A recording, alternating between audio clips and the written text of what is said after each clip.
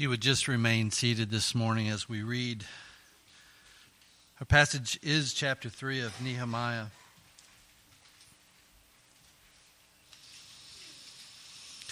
Then Eliashib, the high priest, rose up with his brothers, the priests, and they built the sheep gate. They consecrated it and set its doors. They consecrated it as far as the Tower of the 100 and as far as the Tower of Hananel. And next to him the men of Jericho built, and next to them Zaccur the son of Imri built. The sons of Hassenaah built the fish gate. They laid its beams and set its doors, its bolts, and its bars. And next to them Meremoth the son of Uriah, son of Hakkoz, repaired. And next to them Meshullam the son of Berechiah, son of Meshezabel, repaired. And next to them Zadok the son of Baana, repaired. And next to them the Tekoites repaired, but their nobles would not stoop to serve their Lord. Joadah the son of Paseah and Meshullam the son of Besodiah repaired the gate of Ishana.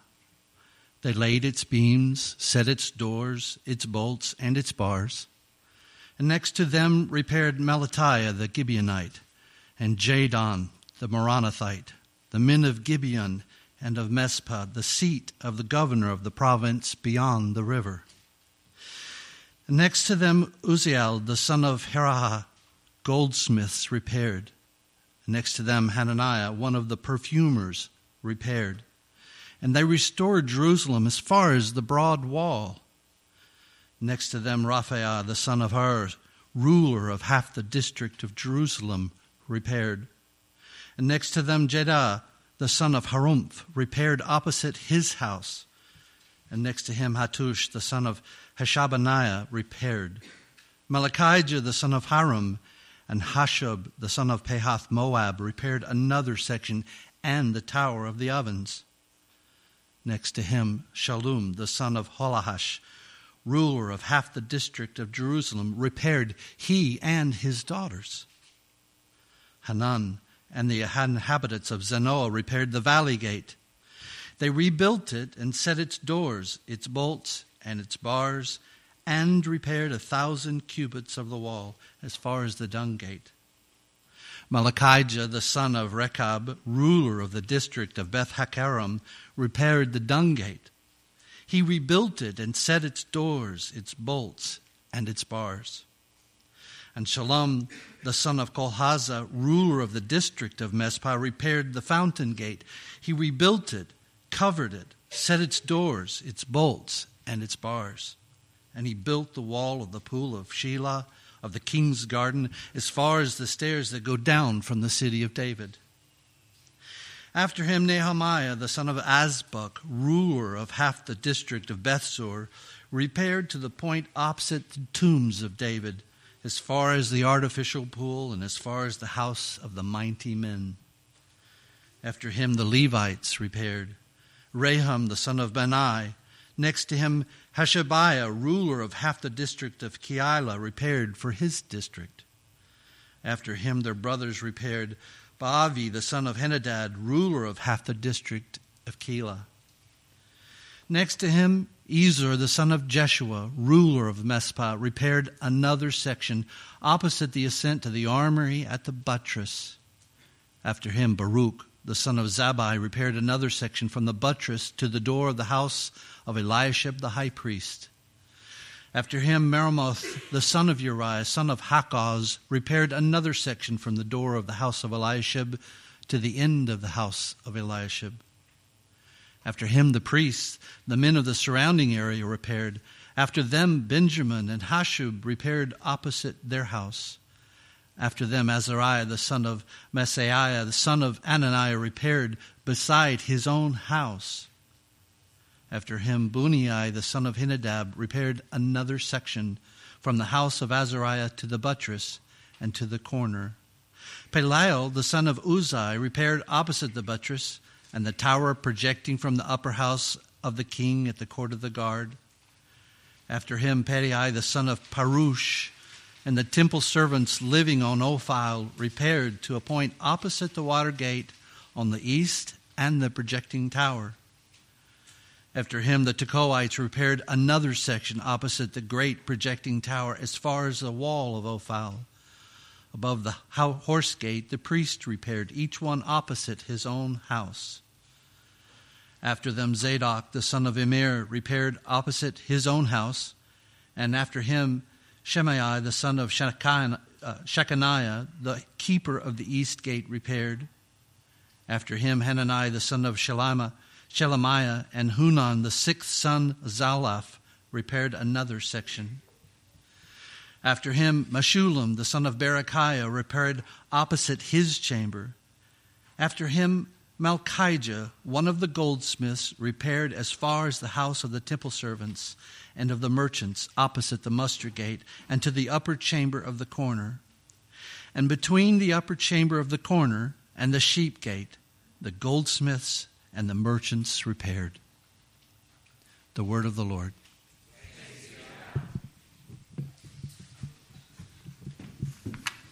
Let's close in prayer. I'm just kidding. I would imagine that today's passage stretches your ability to trust Paul that all Scripture is profitable for correction and instruction in righteousness. All we have today is a long list of an ancient people with ancient names working on an ancient city. That's all we've got. And perhaps even more than last week's passage, it seems like Nehemiah is losing the forest for the trees and getting bogged down in details that aren't pertinent to the story. Because at this point, it seems like he could be talking about something more important. The exiles had just responded to his rallying call to rebuild the temple walls, and so you'd think that he would jump into the action and begin telling the story of how it was rebuilt, but he doesn't do that. He stops and he gives us this long list of builders that seems to be, quite honest, completely and utterly pointless. It's kind of why we skip over these lists of names in sermon series or in our own personal devotional life, because it's really hard to connect these names in a way that makes it matter to our lives.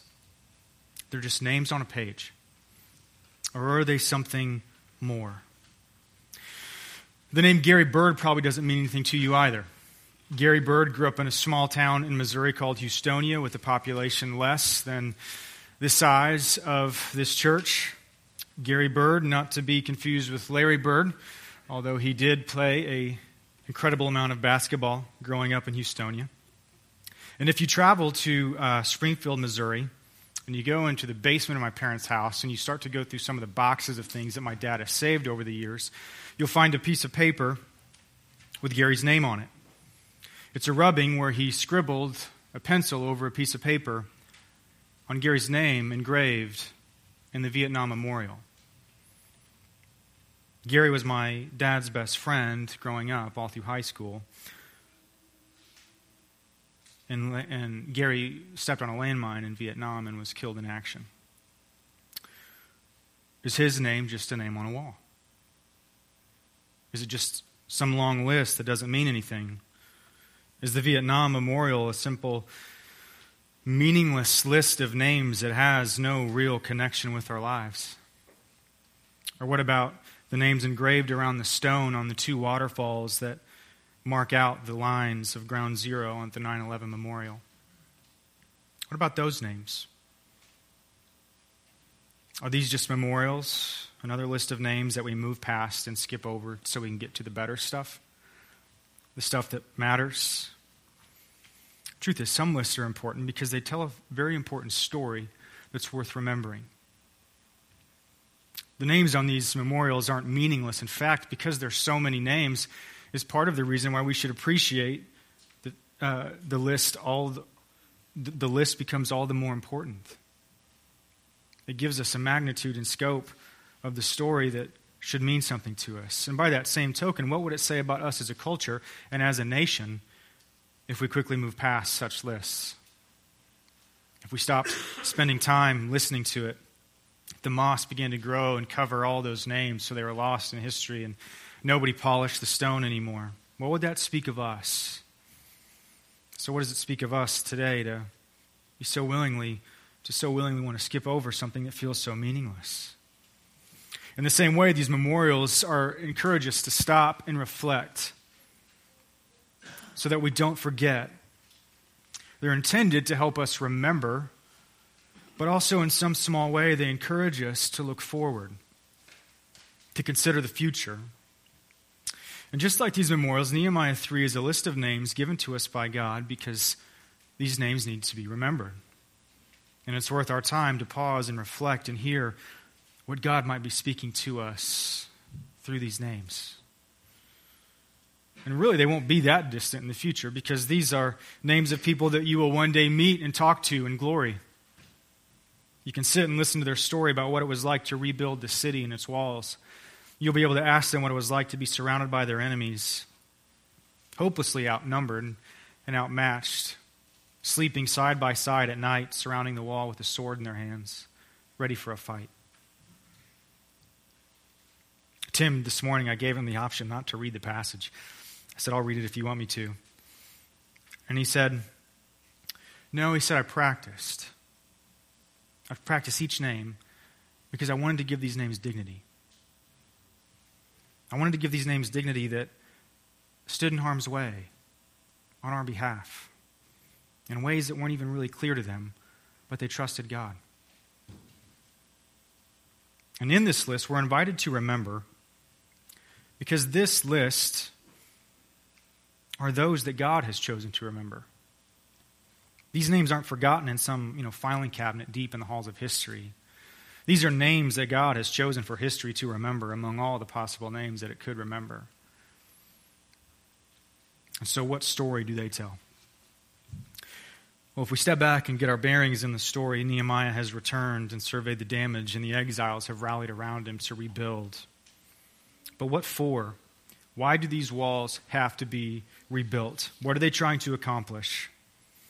Well, Jerusalem is the place that God had chosen to dwell with his people, which meant that not only did the temple need to be rebuilt, but also the city itself and the walls that encircled the city. Jerusalem was meant to be a holy city devoted to God and God alone.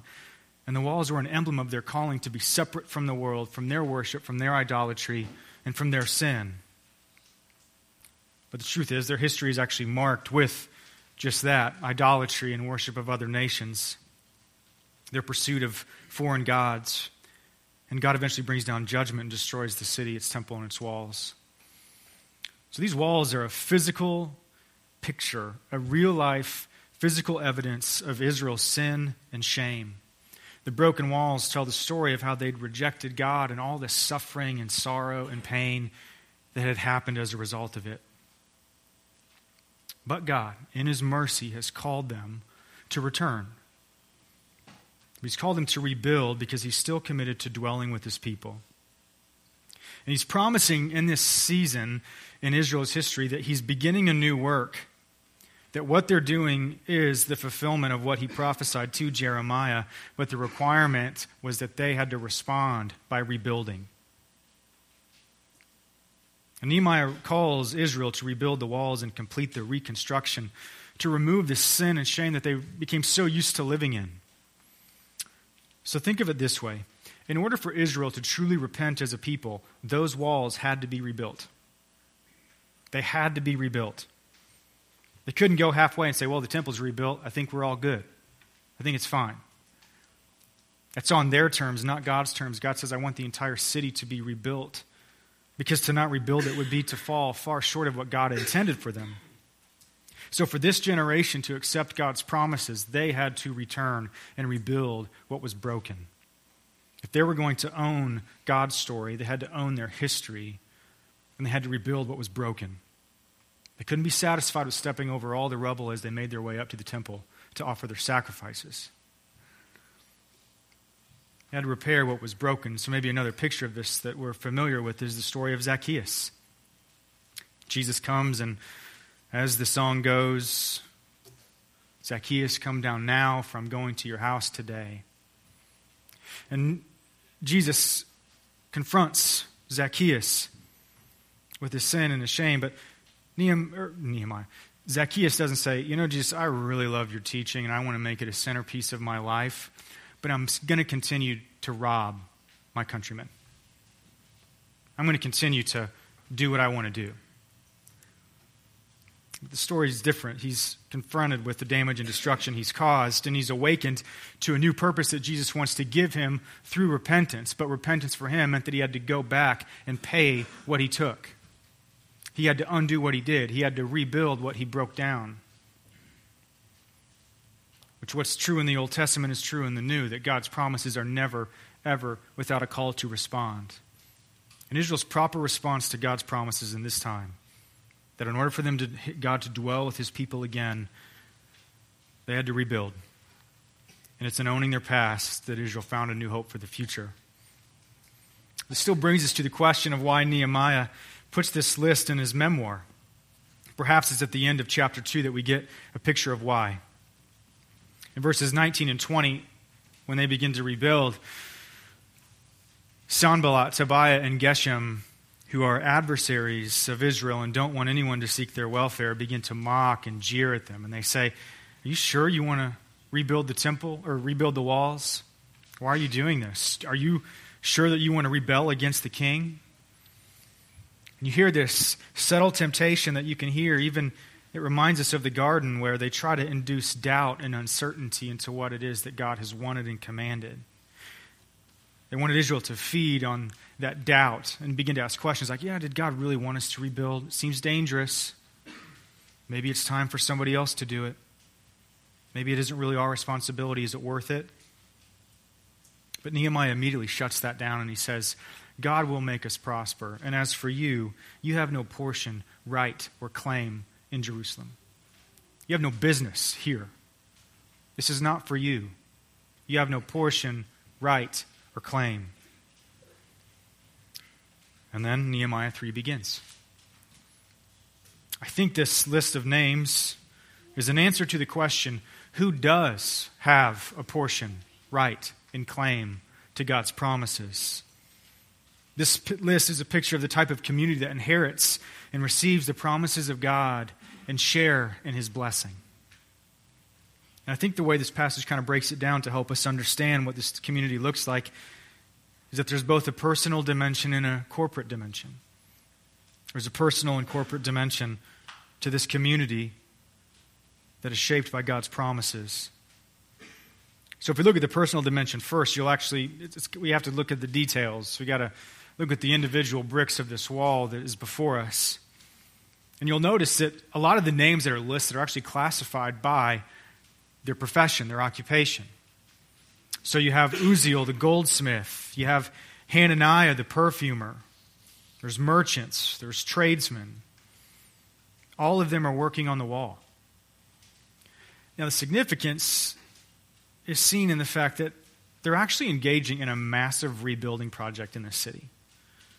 Okay, this is not a Saturday workday party in Jerusalem. This is a long-term commitment. It's an undertaking on an immense scale. Which means that each of these goldsmith, perfumers, and tradesmen, each of them had to wrestle personally with the question of whether or not it was worth it to work on the wall. Each of them had to sacrifice something. To devote themselves to rebuilding meant that they had to put their businesses aside for a season. They had to place that business deal on hold and miss a few networking opportunities. They had to be willing to not meet their quarterly projections or be willing not to make enough money to go on that vacation this year. For them to embrace God's promises, they had to place more value on seeking his presence among his people than on any profit that they wanted to acquire for themselves. If you want God's presence, it's going to cost you something. And we face that same dilemma. Each of us has to personally ask ourselves the same question of whether or not it's worth it to pursue God's presence in our lives. And it's hard sometimes because deep down we know that he requires something of us. We have to give something up. It's not free as though we can continue to do what we want. It's costlier than we think. And Nehemiah 3 is a reminder that you can't fully participate in the work of the kingdom until you wrestle with the question of whether or not there's something else more important in your life to work on. You can't fully participate in the kingdom until you wrestle with the question of whether or not there's something else in your life more important to work on. Now, this doesn't mean that, don't hear me, I'm not saying that God doesn't want you to have a good job or be successful. I don't think that has anything to do whatsoever with this passage. Actually, these men were successful. It's not a question of success or a great job. It's a question of priority. It's a question of priority, of having to weigh out what is it that truly matters in the end? What is it that's ultimately remembered? What is it that lasts? What is more foundational than those things that I could pursue elsewhere? And it faces us with the question of purpose. Do I find more purpose in God's story, or more purpose in a story of my own making? Do I find more profit and gain in being obedient to what God has commanded, or do I find more profit and gain in whatever I want? I was talking to somebody this week who is incredibly encouraging to listen to them. Their business is growing quite rapidly. It's growing in many ways, and it's blessed beyond what they had expected. They never intended to grow. They just kind of wanted to get to a place and continue on. But nonetheless, now they're growing. But the reason they're growing isn't simply because of better business deals and better planning. It isn't because they want to make more profit that they've decided to invest in growth. It's actually because it gives them more opportunity to hire women from a rehabilitation center. They've seen the lives that have been changed. They took an opportunity to hire a couple, and they see the lives that were changed, and an opportunity to give them dignity when nobody else would, to give them an opportunity to make money and get their life back on track again, to learn new skills. And I can assure you that this person really could care less about profit. Their business exists for a whole different kind of purpose. And I loved hearing them talk because it was founded on something completely different. There was a deeper layer to their business and their enterprise that that completely rearranged their priorities. Something had taken over and became more foundational than profit. And I think the ultimate personal challenge of Nehemiah 3, the personal challenge, is that as a human being, as someone who is meant to know God intimately, you need a far bigger and better mission for your life than any mission statement that your employer could give you, or your business could come up with, or any other profit that you would seek. You need something far bigger. Because the truth is, any of those things, any of those purposes could be taken from you in an instant. And then what? Tim Keller will, every now and then, he'll reference a phrase from Tolkien in Lord of the Rings. And you've seen the scene in the beginning of The Two Towers where Gandalf comes back, to, I think, Legolas and Aragorn. And he begins to tell them about what had happened after he fell into that huge chasm in the mountain of Moria after he was fighting the Balrog. And in that scene, they keep falling and falling and falling. It's a magnificent scene, but they fall what seems like forever, and they go deeper and deeper and deeper. And Tolkien calls that place where they finally get to the very bottom, Tolkien calls it the uttermost foundations of stone. Well, maybe it would come across better if I could say that in a British accent, but I won't try. He calls it the uttermost foundations of stone. It was the very bottom of Middle-earth, the very foundations of the world. So when Jesus calls you to follow him, he's essentially asking to become the uttermost foundations of stone in your life. That all other priorities become second, and everything else is built on him. And in Nehemiah 3, we see what happens to a people when that begins to happen. We see a people that are shaped in new ways when they find a new purpose, when God and his purposes become their uttermost foundation, which ultimately helps us to understand the corporate aspect of Nehemiah 3. Because the truth is, this chapter, this chapter is special in the Old Testament because it's describing an event. It's describing a time in Israel's history where there's nothing else like it. There's nothing else like it. In the past, you'd often see, you would see the ministry happening through an individual. You would see Moses, David, Solomon, the judges, Abraham, Isaac, Joseph. You would see kind of Israel's hopes resting with this one individual. But this passage shows something completely different. It shows a profound solidarity in Israel that's never been seen before because it's all hands on deck and everyone is doing the exact same work together. You see the high priests and the other high priests working next to the merchants. You see the ruler of one half of Jerusalem working next to the ruler of the other half of Jerusalem. And they're working next to another man whose daughters are working with him. And next to them you have the Levites, and next to them the temple servants, and next to them goldsmith, and people from other regions, and people from other cities, and tradesmen all the way around the city, surrounding the temple, rebuilding the walls. All of them had come together to rebuild. And it's unlike anything in the entire Old Testament. There's truly nothing like it. The clergy working with businessmen, arm in arm next to women with out-of-towners and in-towners. Everything else comes to a halt so that God would once again become the uttermost foundations of stone in the life of his people. Because to pursue anything else is foolish because it will simply crumble in the end. And when this happens, Israel becomes a radically different kind of community. When God's promises sank deep into their hearts as their purpose and their rallying cry together, they were no longer defined by worldly notions of distinction, class distinction, economic and social division, what neighborhood you're from, what part of town you're from, what side of the tracks you're from, or what economic or what tax bracket you occupy.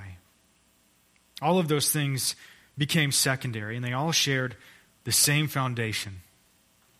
And it brought them together, and they laid claim to that which God had promised. Is that true of us? Is that true of you? Have you seen the solidarity? Does this passage challenge you to reflect the solidarity that you invest in this community, in this church? Have you had people to your home that don't make as much money as you do? Do you take the time to get to know people and serve alongside people that aren't like you, that are different than you, that might not agree with you on everything? The truth is, if not, then you are missing out on a radical part of God's promises for you. And in verse 5, we also see others that had missed out. We see that the nobles of Tekoa, it says they would not stoop to serve their Lord. They wouldn't stoop down. They wouldn't stoop low. They're unwilling to join in the work because to do so would threaten the very foundations of the life they've built for themselves or their image of themselves. There was something they were unwilling to give up to participate in the work.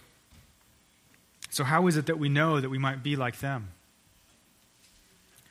Well, it's in those places we find disunity.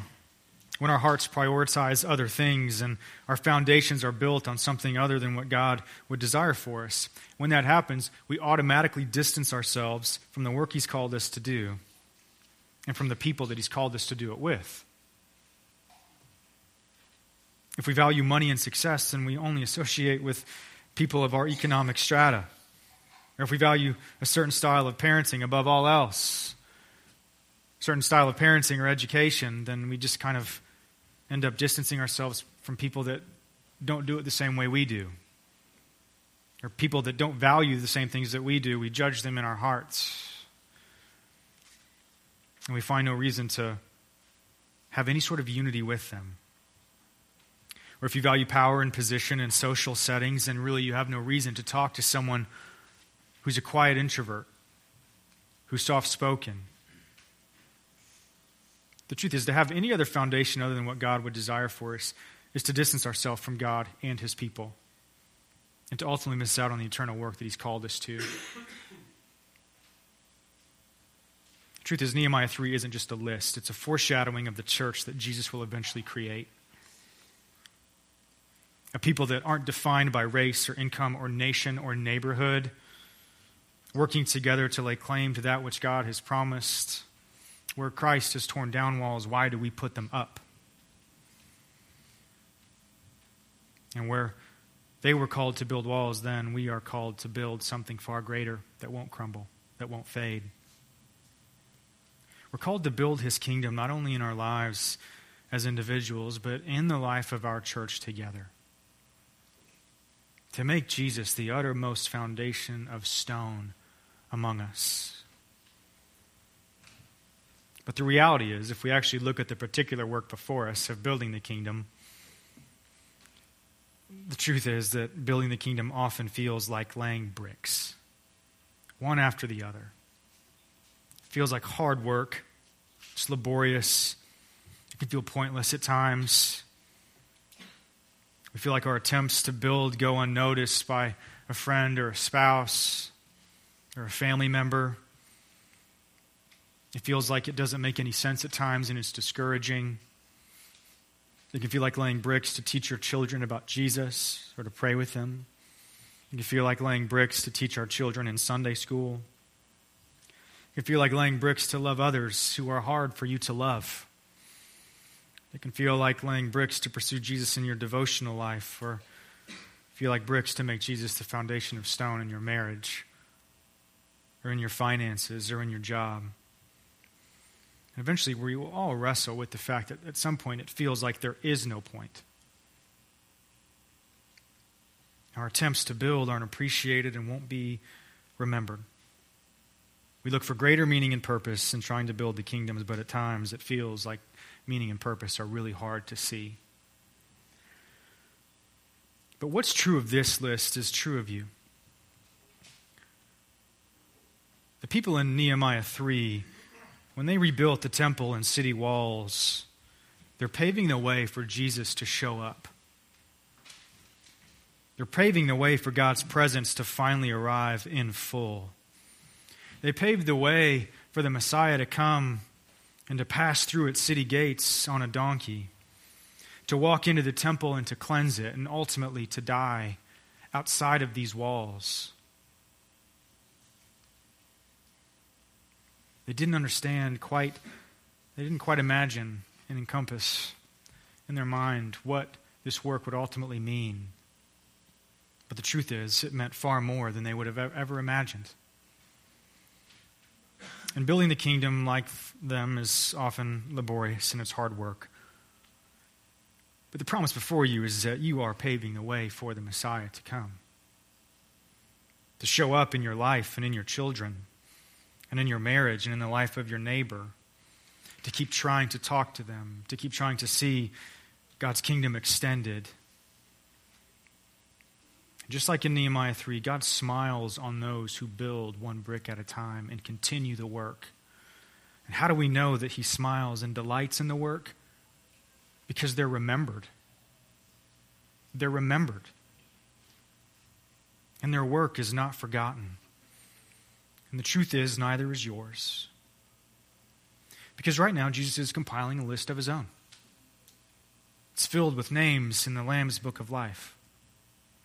It's no ordinary list. It's not a list that he will pass by, quickly glance at, and move on. It's the most important list of all. And this list represents the fact that your Savior does not forget. He does not despise the small things. He does not despise the small bricks and those who continue to labor. He delights in those who continue to build his kingdom, one brick at a time. And he will remember. So rise up and keep building. Because in Christ you have a portion and a right and a claim to all of God's promises that can never be taken away or fade or crumble. Let's pray.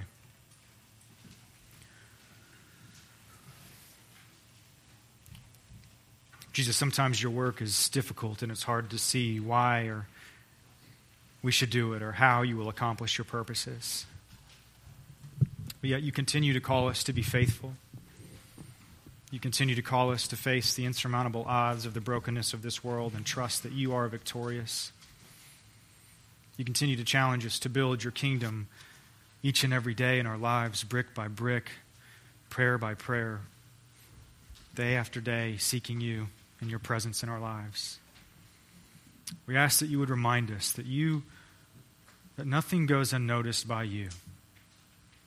That often when we feel that it's pointless and hopeless, you're actually doing something far more beautiful than we could imagine.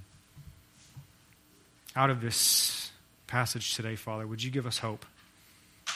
Give us hope that you do not forget, and you are the God who remembers, and you are the God who will remember us when death overtakes us. And like Jesus, you will raise us from the dead. We ask all these things in your powerful name. Amen.